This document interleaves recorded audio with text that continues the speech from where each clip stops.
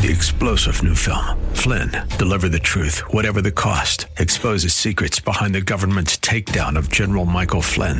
Flynn knew what the intel world had been up to. He ordered the first audit of the use of contractors. This set off alarm bells. He told the truth. He was the most dangerous person for Donald Trump to hire. They had to get rid of Flynn. Flynn, deliver the truth, whatever the cost. Available now. Watch it today. Go to salemnow.com. salemnow.com. Grace and peace to you, and welcome to Radio for Real Life with Sean Azzaro, the senior pastor of River City Community Church in San Antonio, Texas, a church that exists to help people just like you find the real life you were created for and find it to the full. And that's what Jesus promised in John 10:10. And today we continue in a series that's called Called. Here am I, send me, based on Isaiah chapter 6. And today Pastor Sean Azzaro reminds you that you are called. You have a purpose for the kingdom. Isaiah responded to his calling at the altar of sacrifice, which involved a burning piece of coal which set him apart. We need to be set apart from this present dark culture. RealLife.org has this full message, sermon notes, and series available for free. But if you feel led right now to bless this listener-supported radio ministry, then please do. There's a place to give at RealLife.org. It's part 2 of the message, The Burning Coal. Pastor Sean is teaching from Isaiah 6 and 1 Corinthians chapter 6. It's time for Radio for Real Life. It is holy. It is set apart for His purpose. It is His from that moment forward. So the coal touching the lips of the prophet made a powerful statement. One was just plainly stated in the passage, you are forgiven. But there's another statement that was made. You are forgiven and you are mine. You are forgiven and you are mine. You are now holy to the Lord. Your lips and your person, your heart. Isaiah, you are holy to the Lord. And he would have understood it immediately, because the coal off the altar, he would have known what the altar meant. He would have known that's the altar of sacrifice. He confesses his sin. The sin is atoned for by this touch. Your sins are forgiven. This has taken away your guilt. But implicit in that act is, and you are mine. You are forgiven, and you are mine. He was consecrated and holy before the Lord, set apart for His purpose. And I want to suggest to you, every single one of us, when we go to the altar, you know what the altar is for us? It's the cross of Jesus Christ. That's the altar where our sacrifice was made. When we accept Christ as Savior and He forgives our sin, there is that same idea of your sins have been brought to the altar. You are forgiven. But understand something. You are mine. You are mine. Some people are like, well, wait a minute, whoa. I didn't hear all that. I just heard about, man, Jesus died to forgive my sins. And didn't His grace just take care of all that? And kind of now I can go do what I want? Absolutely a gross misunderstanding of the gospel. The whole idea, we use this theological term when we talk about substitutionary atonement. It means someone else was a substitute and paid my debt. That's what that means. Jesus was the substitutionary atonement for us. In the Old Testament, that lamb, that spotless lamb, would be a substitutionary atonement for the sins of the people. But they understood clearly, that's my place. I'm the one supposed to be on the altar. I'm the one who deserves the death penalty. And when we come to the cross, we understand, whoa, that's my cross. Jesus took my cross. He's paying my penalty. He is the sacrifice for my sin. That's not His cross, that's mine. And He took it for me. The sacrifice took the place and represented the life of the one bringing it. And so Christ died on our behalf, but understand that brings to light the New Testament theology that the Apostle Paul taught. Look what he taught in Colossians 3, 1-3. He said, since then you've been raised with Christ, set your hearts on things above, where Christ is seated at the right hand of God. We understand this idea of being raised with Christ, don't we? In baptism, we understand Romans 6 tells us that when we are baptized, literally it's like you died with Christ, and we're buried with Christ in baptism. We're buried with Him. The old person who you knew before Christ, the old Sean Azzaro, that person's dead, buried with Christ, because my sins are buried with Him. But a new person is made alive in Him. If anyone's in Christ, they're a new creation. The old's passed away, new has come. So there's that resurrection. Baptism represents the death and the resurrection, death of the old nature, resurrection of the new nature in Christ. So that's what Paul's talking about. Since you've been raised with Christ, set your hearts on things above, where Christ is seated at the right hand of God. Set your mind on things above, not on earthly things. Why? For you have died. Wait a minute, but I'm right here. I'm fine. No. You have died. That old person who was lost in sin has died. And your life is now hidden with Christ in God. My old self dies with Him, but this new life filled with His presence, forgiven and set free, is raised with Him. See, Christ died for us. But the scripture says now our life is hidden in him. We live in him, and he lives through us by his Holy Spirit in us. See, this is the secret of being holy to the Lord and being set apart for his kingdom. And the prophet learned a powerful lesson. That illustration of the altar and the coal, he knew exactly what was happening. That coal touches me, I'm forgiven, but I'm holy to the Lord. And he understood something about his calling. And I want to suggest every one of us has a calling and has the very same implications. If you're taking notes, write this down. Calling isn't just an invitation to serve. It is the declaration that I am set apart as his. See, calling is the declaration that I am set apart as his. It's not just calling to an assignment. It's a calling to him. I'm his. I belong to him. See, that's the idea that the Apostle Paul is talking about in Romans chapter 12. We love this passage of Scripture, but I want you to take a look at it in light of this set apart, this holy unto the Lord, this declaration that I am his. Look what Romans 12, 1 and 2 says. Paul writes, therefore I urge you, brothers and sisters, in view of God's mercy, really important phrase, because of the mercy of God that you've seen and you've experienced, in view of God's mercy, to offer your bodies as a living sacrifice. He's urging us to offer our bodies, our actual life. It's our hands, our feet, our days, as a living sacrifice, holy and pleasing to God. This is your true and proper worship. Make note of that phrase. We'll talk about that in a minute. Do not conform to the pattern of this world, but be transformed by the renewing of your mind. Then you'll be able to test and approve what God's will is, or your calling, his good and pleasing and perfect will. Man, people all the time talk to me and they want to know how to discern the will of God. Yeah, I want to know what God's will is. You want to know how God's will is? Become a living sacrifice. See, it starts there. Oh, I don't know about that. I just want to know his will for because I've got some time. I've got some free time. And I want to know what's God's will for Wednesdays between, 6:30 and 9:30, because that's when I want God's will. Other than that, I'm booked. That fails to understand. That is a miscommunication on my part. If you think that's okay, I'm here to help set the record straight. There is this sense whereby we belong to him. And in that place, this place of living sacrifice, this place where we understand and we begin to discern our calling, and we begin to discern the voice of God. I want to suggest this Romans passage is the key and lays out some key understandings regarding being holy or being set apart. Here's a few things. First, being set apart means my life is not my own. It means my life is not my own. That's what the phrase living sacrifice means. It means I belong to him. You realize we all belong to him twice. If you're a follower of Jesus Christ, you belong to God twice. One, I belong to him by virtue of the fact he's my creator. He created me. He created me. He made me. I owe my life. I owe the air I breathe. I owe it all to him. If we believe anything that we talk about here, anything in the Word of God, we understand he is the creator. He created all things. He gave us life. In him we live and move and have our being. So I'm his. But then when mankind sold ourselves into the slavery of sin, and when we walked kind of in the footsteps of Father Adam and Mother Eve, and we were sinners, Jesus Christ gave his life and bought us back. So literally, we are his twice. My life belongs to him. I don't have to die like Jesus did, but I do have to be a sacrifice, a living sacrifice. This idea of belonging to him is so specific and significant in the New Testament. Paul writes about it in 1 Corinthians 6.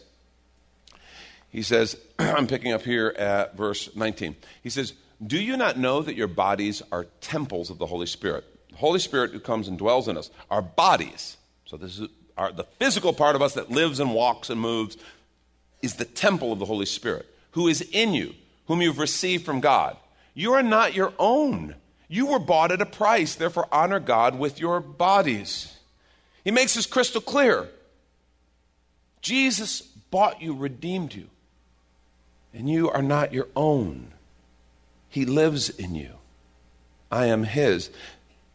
He says it in chapter 7 like this. He really hits on this theme in the next chapter as well. He says, the one who was a slave when called to faith in the Lord is the Lord's freed person. He's talking to actual literal slaves. And he's saying, even if you find yourself as a slave, when you become a follower of Jesus Christ, you begin to understand something bigger is going on. You are not simply a victim of your circumstances. You are set free in Christ. Yeah, but I'm still a slave. But he's teaching that there is a way to overcome, a way to walk and live differently, even if you are a victim of the social injustice we call slavery. But look what he goes on and says. He says, similarly, the one who was free when called is Christ's slave.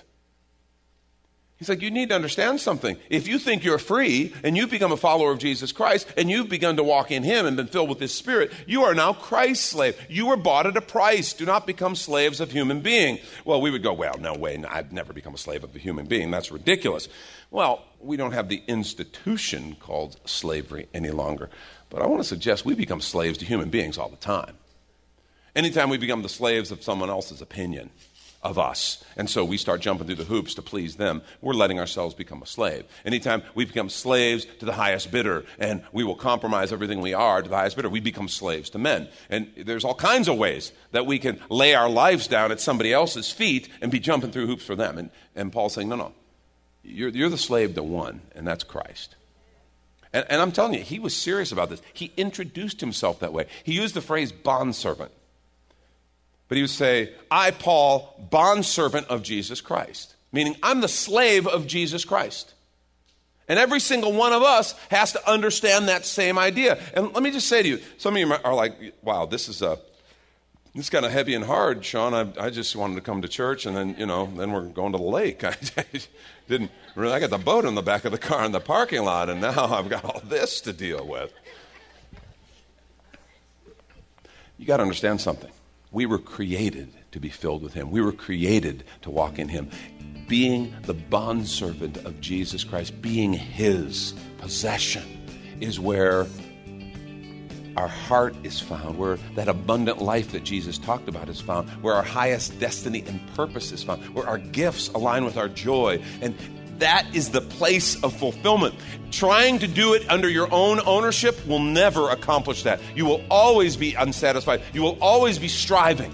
And we want to take a quick minute to remind you, you're listening to Radio for Real Life with Sean Azzaro, a listener-supported ministry of River City Community Church, in this message called The Burning Coal. The series is called Here Am I, Send Me, which is available right now on the sermon page at reallife.org. And if you've been blessed by this biblical teaching, your financial gift helps this radio ministry continue and to encourage others. Find the Give tab at reallife.org. And if you're looking for a new church home, here's your invitation from Pastor Sean. Do you ever look at your life and feel like you were made for something more? Jesus made a simple statement. The thief comes to steal, kill, and destroy, but I came to give you abundant life, real life. I talk to a lot of people, and many seem to feel like they're settling for a whole lot less. Hi, I'm Sean Azzaro, pastor of River City Community Church, and we are so convinced that we were made for something better. We call ourselves a church for real life. I'd like to invite you to join us for one of our weekend gatherings, which are an exciting and artistic blend of music, reflection, and practical insights, all designed to explore the life that God meant for us. River City is located 1.5 miles outside of Loop 1604 on Lookout Road across from Otama Park. Service times are Saturday at 5 p.m. and Sunday at 9:30 and 11:15 a.m. River City is a church for real life, so our home on the web is reallife.org. To find out more, visit us online at reallife.org. God created you for something very special. Come find out more at River City Community Church. And now the conclusion to the message, The Burning Coal. This is Radio for Real Life. This idea that I am his is huge.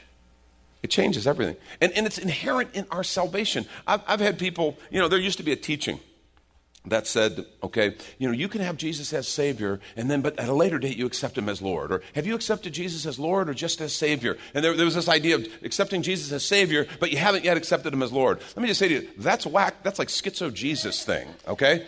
I heard it a lot growing up. Okay, there's only one Jesus, and he is Savior, he is Lord. Let me explain why. We talked about repentance a few weeks ago, right?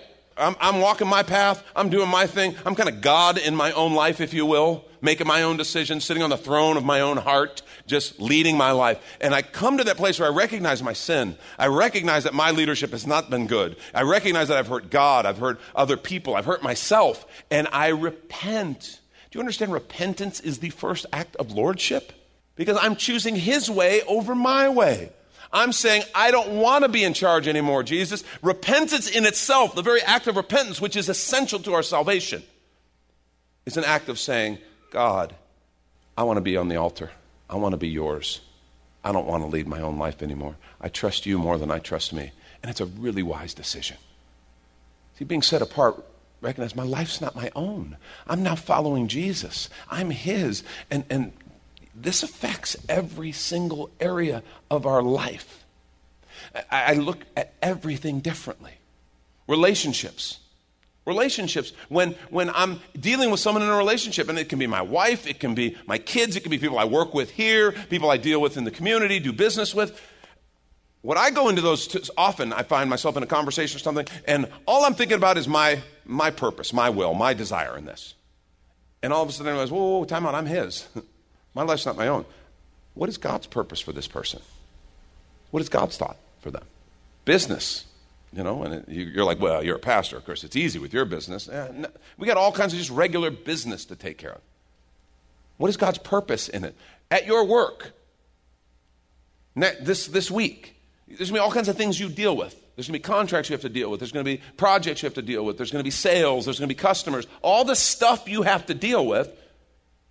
When you realize my life's not my own, I'm all about him and his purpose. Okay, God, what are you doing? What do you want to do in this? This affects every single area of our lives. How I deal with my money. God, do you want me to live in this neighborhood? Do you want me to live in that neighborhood? God, do you want me to drive this car? Do you want me to drive that car? God, do you want me to invest in this? Do you want me to invest in that? God, you want me to be generous here? Do you want me to be generous here? All of it. Because my life's not my own. I'm his. Calling isn't just an invitation to serve. It is the declaration that I am set apart as his. It changes how we make decisions. It changes how we live. A second thing that Romans 12 shows us is being set apart is my response of worship. It is my response of worship. You remember what Paul said? Beseech you, I urge you to be a living sacrifices. Present your bodies as living sacrifices, holy and pleasing. And what did he say? This is your true and proper worship. It is your true and proper worship. Folks, I have been a music minister. I'm a musician. I love worship. I've led worship lots. I mean, it's awesome. But worship in the songs. Okay? You got that? I love how people will ask me, they'll ask about the service. Oh, how was the worship? How was worship? Was worship good? I don't know. I really don't know because it's up to what's in everybody's heart. Worship is what you put first in your heart. Our word, worship, comes from an old English word that means to ascribe worth to. It's like worthship. What's first? What's first? That's what worship is about. Understand, singing songs together as a congregation is biblical. New Testament tells us sing songs, hymns, and spiritual songs. It's a biblical thing. I love it. I'm not saying it's bad. I'm just saying it's probably better described as the expression of our worship. The declaration of our worship. But worship is that place where I'm a living sacrifice. That's what the scripture says. Present my body as a living sacrifice, holy and pleasing. That's my true and proper worship. See, worship is a heart that belongs to him and is fully surrendered to him. It's interesting. In the study called hermeneutics. Hermeneutics is the study of drawing truth from Scripture, how you draw truth from the Scripture and how you kind of deal with that truth. Okay? In that study, there's something called the law of first mention. And what it says is that the first time a word or big concept is presented in Scripture, it's usually very significant. And just theologians have looked and they've noticed a pattern. The first time those big topics arise, there's something very significant about that. The Spirit is setting the stage. He's kind of setting something up. You know where the first mention of the word worship is? And some of you guys, I see a couple of you nodding, you know where that is. It's in Genesis chapter 22. Well, you remember what happened in Genesis 22? Abraham, man who it says he believed and it was reckoned to him as righteousness. Well, you remember God made a promise to him. He said, I'm going to make you a great nation. Problem is Abraham's like, well, but I'm old, my wife is old, we haven't been able to have any kids. Kind of unlikely. And God says, no, I'm going to do it. And it was so unlikely, remember his wife Sarah laughed? But God did it anyway, and he didn't kill Sarah over it, so, But it was one of those things where it was a very unlikely thing. But God did it, and they had a little boy, and his name was Isaac. And can you imagine how much this old man and his wife loved that little boy?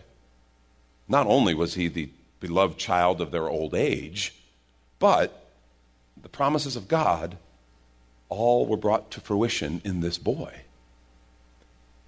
And so one day God, we guesstimate the boy's around maybe 12 years old. God says to him, "Oh, Abraham, I want you to take your son Isaac to Mount Moriah, your only son, the son you love. I want you to take him and I want you to sacrifice him there to me." And Abraham knew exactly what God was talking about. It wasn't symbolic. It wasn't anything like that. Scripture says early the next day he got up. Let me just tell you, that's something I could have procrastinated. I could have put that one off. Okay? Did God really mean that? I got to pray about this more, you know. The Bible says Abraham got up early the next day, and he went. And what's interesting is they get to the base of the mountain where God has instructed him to sacrifice his son, and this is what Abraham says. He said to his servants, "Stay here with the donkeys while I and the boy go over there. We will worship, and then we'll come back to you." And that's the first time we see this word in the Scripture. We will worship, and then we will come back to you. What faith, huh? Because the plan on a sacrifice, remember, the altar always wins, it always kills. Well, you know the story. Abraham gets up, and literally they have everything. Isaac is old enough to carry the wood, all right? So that's why they think he's at least 12 years old. He's carrying the wood for the sacrifice. And he notices to his dad, he says, "Hey, Dad, we've got the knife, we've got the wood, we've even got the stuff for the fire. Where's the sacrifice?" And remember, Abraham says, "The Lord will provide, son. The Lord will provide." And of course, he gets up there, he binds his son, ties him up, puts him on this altar he makes. And he raises the knife. And I mean, different ones have written. Kierkegaard even wrote about the insanity that this old man who loved his son must have been feeling. But the Scripture tells us he goes and he begins to lower the knife, and God stops him. And he says, "Now I know that you fear me." What's interesting, God's omniscient. I think God already knew, but now Abraham knew. See, it's not easy when God has to remove those things that threaten to become an idol. Do you know anything that becomes an idol in our heart, even a person, it is now be destructive to us and we become destructive to them. That's what happens. God had to remove Isaac from the throne of Abraham's heart. And that's how he did it. And the Scripture says he did provide. He did provide a sacrifice. And that's the first place where we learn about worship. See, that's worship. Worship is a heart that is fully surrendered to him with no idols. What is first in your heart? What's first in mine? The declaration that I'm set apart as his is ultimately the issue of worship. Do I trust him enough to say, "Lord, I'm yours, and I trust you with my life"? Am I willing to be that living sacrifice and live in that place and trust him and say, "Lord, I know my joy, my hopes, everything can only be found in you. And so I'm willing to be that sacrifice that is holy unto the Lord." It means I don't ever get to claim volunteer status. I don't get to pick and choose. It means my calling is not just an invitation to serve. My calling is a declaration that I'm set apart as his. And of course, and we touched on this earlier, but I want you to write it down. Being set apart means living for his purpose. It means living for his purpose. Remember the second part of that Romans 12 passage? Look what he said. He said, "Do not conform to the pattern of this world." Now, he talked about living sacrifice, talked about your true and proper worship. He says, "Do not conform to the pattern of this world, but be transformed by the renewing of your mind." Scripture says when we are in Christ, we have the mind of Christ. The Spirit, his Spirit in us gives us the mind of Christ. Then you'll be able to test and approve what God's will is, or his purpose is, his good, pleasing, perfect will. You'll understand his purpose. You'll understand his calling. When we develop the mind of Christ, it changes. And let me tell you something that Christ does in us. And it connects back to this idea of the burning coal. Luke 3:16, this is John the Baptist talking. And he's addressing people.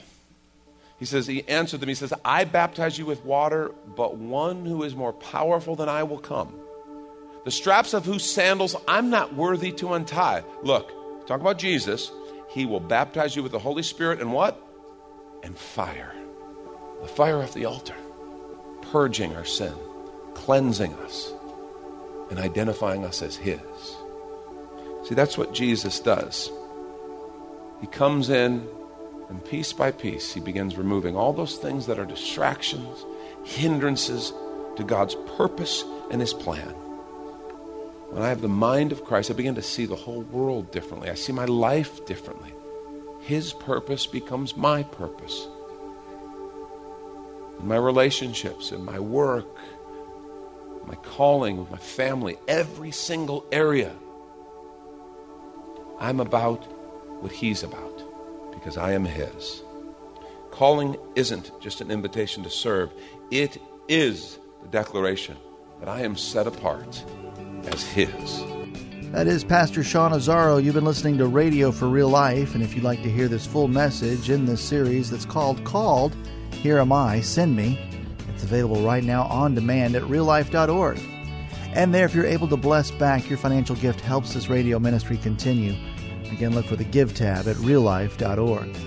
But of course, you're invited to visit and join us at River City Community Church, located on Lookout Road right behind Rotama Park, with service times on Saturday nights at 5, Sunday mornings at 9:30 and 11:15. If you'd like to call the church, the number is 210-490-5262. As Radio for Real Life is a ministry of River City Community Church, and we hope you join us again next time for more Real Life. 3-star General Michael J. Flynn, head of the Pentagon Intelligence Agency, knew all the government's dirty secrets. He was one of the most respected generals in the military. Flynn knew what the intel world had been up to. He understood its funding. He ordered the first audit of the use of contractors. This set off alarm bells. The explosive new documentary, Flynn, Deliver the Truth, Whatever the Cost, uncovers the facts behind this scandal. Flynn told the truth. He was the most dangerous person for Donald Trump to hire. I find out the worst enemy that I'm going to face in my life is right here in America. They took my assessment and they wanted me to change it. And I was like, I'm not changing it. They had to get rid of Flynn. With in-depth interviews, archival footage, and never-before-seen personal records of the man behind the headlines. I just felt like I was drowning. Flynn, Deliver the Truth, Whatever the Cost. Available now. Watch it today. Go to salemnow.com. salemnow.com.